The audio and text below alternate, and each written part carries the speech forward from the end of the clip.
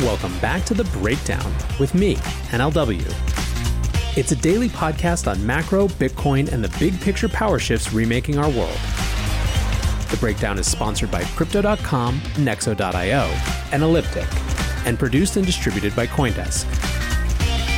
What's going on, guys? It is Saturday, October 3rd, and that means it's time for the Breakdown Weekly Recap. However, because it is the first Saturday of the month, instead of the weekly recap, we're going to do the monthly recap. September was an interesting transitional moment. You had a real sense of almost in-betweenness or liminality creep into the major discourse, and moreover creep into the sentiment. And what I mean by that is that you had seen a summer where we were charging back after the spring's COVID-19 related shutdowns, but the fall was starting to hit a different note. On the one hand, that had to do with the fear of a rise or a return or a second wave of COVID-19. On the other, it just had to do with the end of the easy phase of a recovery where the jobs that were coming back were much harder won, not just the things that had been lost immediately in the short term. Layer on top of that the fear or nervousness or just general lack of clarity that comes with a presidential election, and you had the right sort of mixture for a big question mark, let's say. My guests in September, I think, articulated from a macro perspective a lot of that in-betweenness with a special emphasis on the immobility, really, of the Federal Reserve, this central actor in the economic system we've constructed, to actually move and change things, both in the short term and in the long term. Let's kick our conversation off where we kicked off September as a month with Luke Gromen. In this clip, he gives us a clear-eyed look at the options from here, with the here being a debt burden that we can't possibly pay back. To me, the punchline is that if you look back over the last 100, 120 years, anytime you get sovereign debt levels as high as they are now in the U.S. and more broadly across the developed world, there's four outcomes 100% of the time. It's restructuring/default, it's inflation, it's financial repression, or it's hyperinflation. That's it. Those are your choices. And so if we can assume that the United States is not going to restructure or default its treasuries, which I think is pretty safe, we can set that one aside.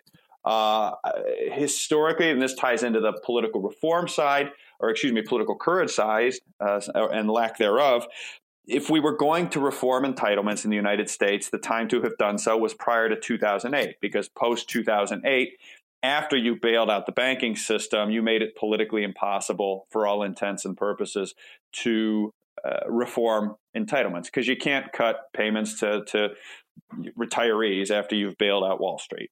And even if that was maybe theoretically possible up until now, with what we're seeing happen across cities in the United States this year, I think the ability to restructure that portion of our obligations is gone. So now you're left with inflation, financial repression, which is, I would lump in with inflation. It's just another form of it, or hyperinflation. And so when I sort of break it down that way, or it's different this time.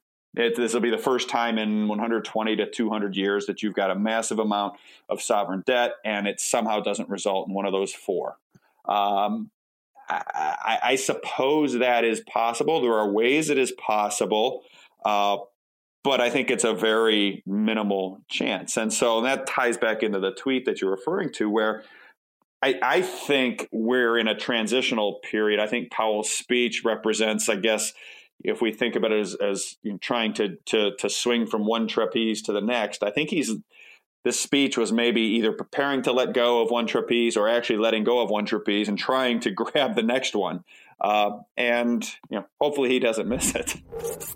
Macro analyst Tavi Costa picked up the same theme of a certain inevitability of inflation based on the debt levels being where they are, but also discussed the assets most likely to benefit in that context. I think what a lot of people are missing, in my view, is more of the structural problems in the economy related to the debt problems that we have in corporations and the government as well. I think there's no way out of this aside from inflation. And the real question is, when are we going to see that kind of that kind of response or consequences from the policies we've seen so far?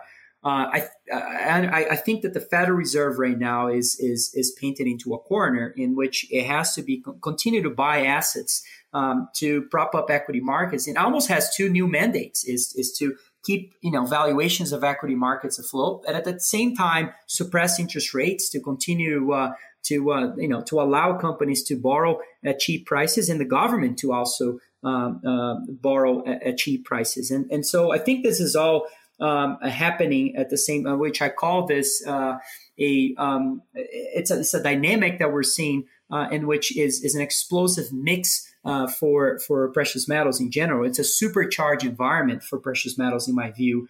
And any monetary, any alternative for the monetary system, which Bitcoin would be part of that too.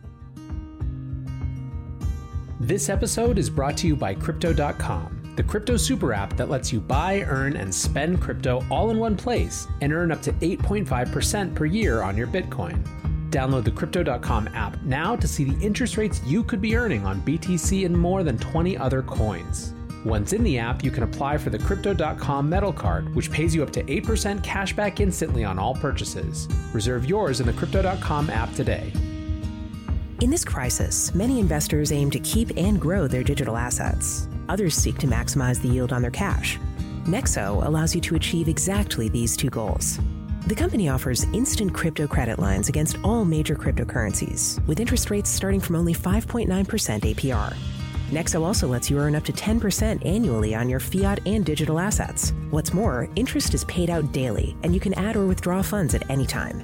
Get started at nexo.io.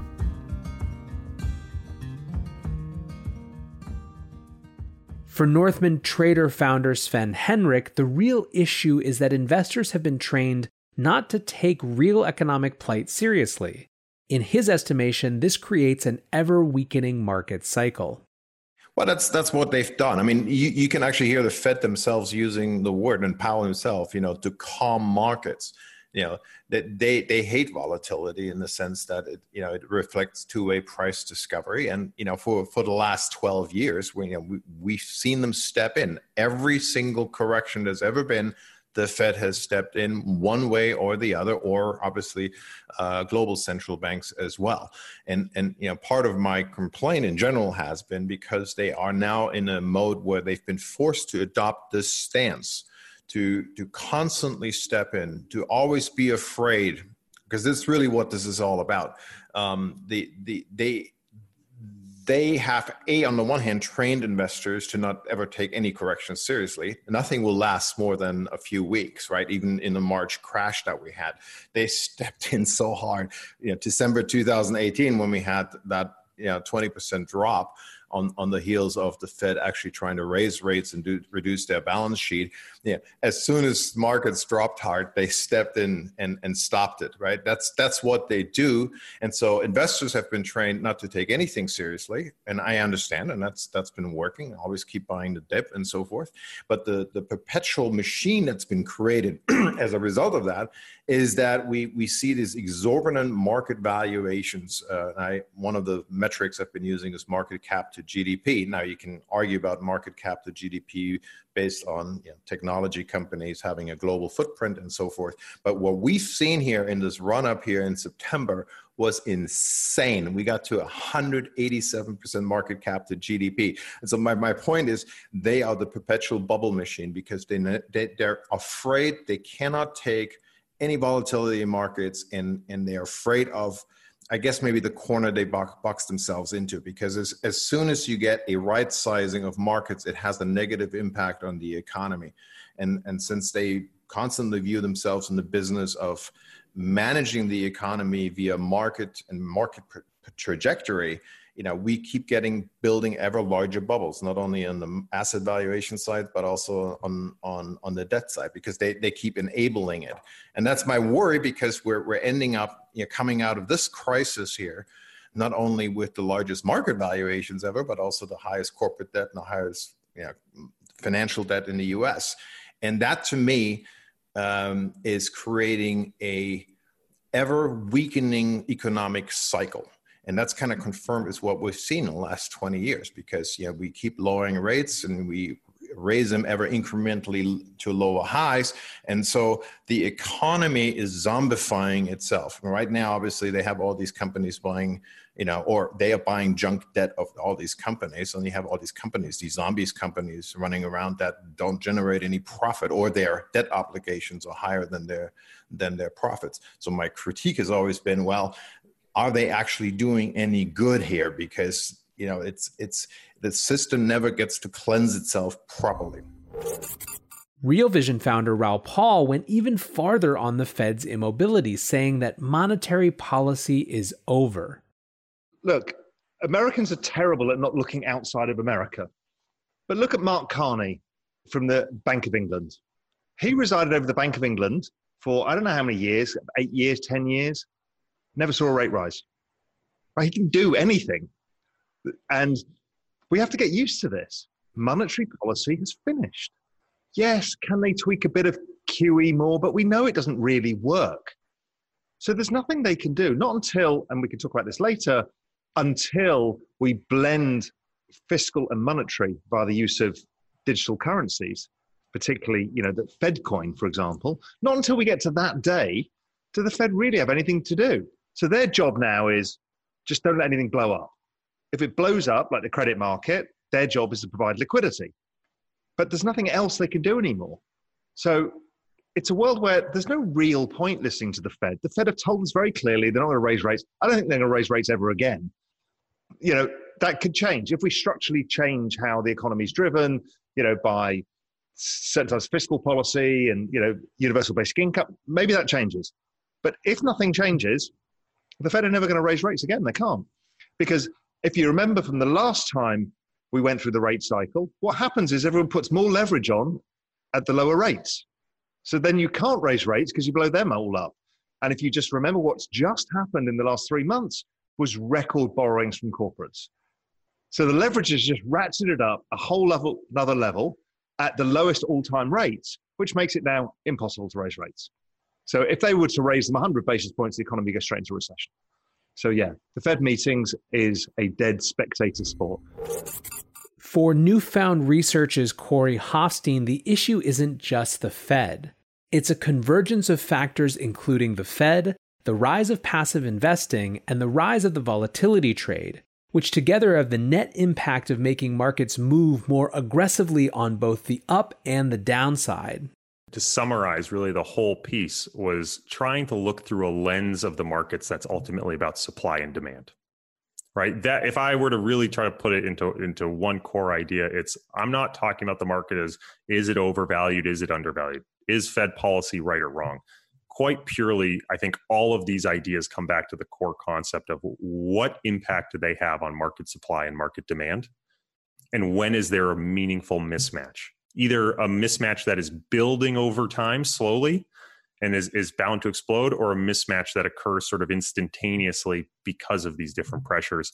And I think for me, what I found is, again, it doesn't matter which of these narratives you look at, which one you have more confidence in, which one you have less confidence in. It's all creating the same supply-demand mismatch that ultimately seems to be playing out when you get some sort of exogenous shock like we saw this March. When it comes to the implications of all of this that we've been discussing, debt, inflation, changing market cycles, at least one public company is trying to get out ahead of it. One of the biggest stories of the month was when MicroStrategy announced that they had moved $425 million of their cash reserves into Bitcoin. CEO Michael Saylor explains here. It seems to me, as a casual observer, that you could estimate the asset inflation rate starting in March for the next 5 years at 20% a year, 25% a year. That's the cost of capital. And you are now, if you're sitting on top of $1 billion, you're going to take a $200 million hit per year. How many companies can generate $200 million in after-tax income per year to cover the hole that they're digging in the ground? So that's my journey, right? That's it wasn't important until it was important. And then when it got important, it got really important. And then as I said before, I just came to this horrifying realization. I was sitting on a $500 million ice cube, and it was melting at least 10% a year, but probably 20% a year. 10% a year is magic, by the way, because we're thinking we're going to generate 50 million in after tax or cash flow, and we're going to put it in the bank. And if you're going to melt 50 million of my treasury while I put 50 million in the bank for the next decade, I might as well just write off the decade as a lost decade. I watch these crypto Twitter guys, and they look at what we just did, and they're like, oh, what happens when they dump it? Like, they bought all this Bitcoin, that's bearish. They might sell it, and that'll be bad for the market. Or when is he going to sell it? If it goes down by 5%, is he going to lose interest? And I think they don't get it. I bought it for the next 100 years.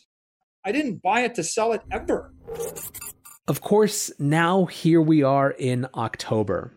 Election volatility was already a thing, and then President Trump announced late Thursday night, early Friday morning that he had been diagnosed with COVID-19, throwing an entire new set of questions around this election. Given that, it's basically impossible to tell what will happen over the course of the next month, but we'll be here keeping track of it. So until then, thank you for listening. If you're enjoying the show, I really appreciate all the ratings and reviews. And until tomorrow, guys, be safe and take care of each other. Peace.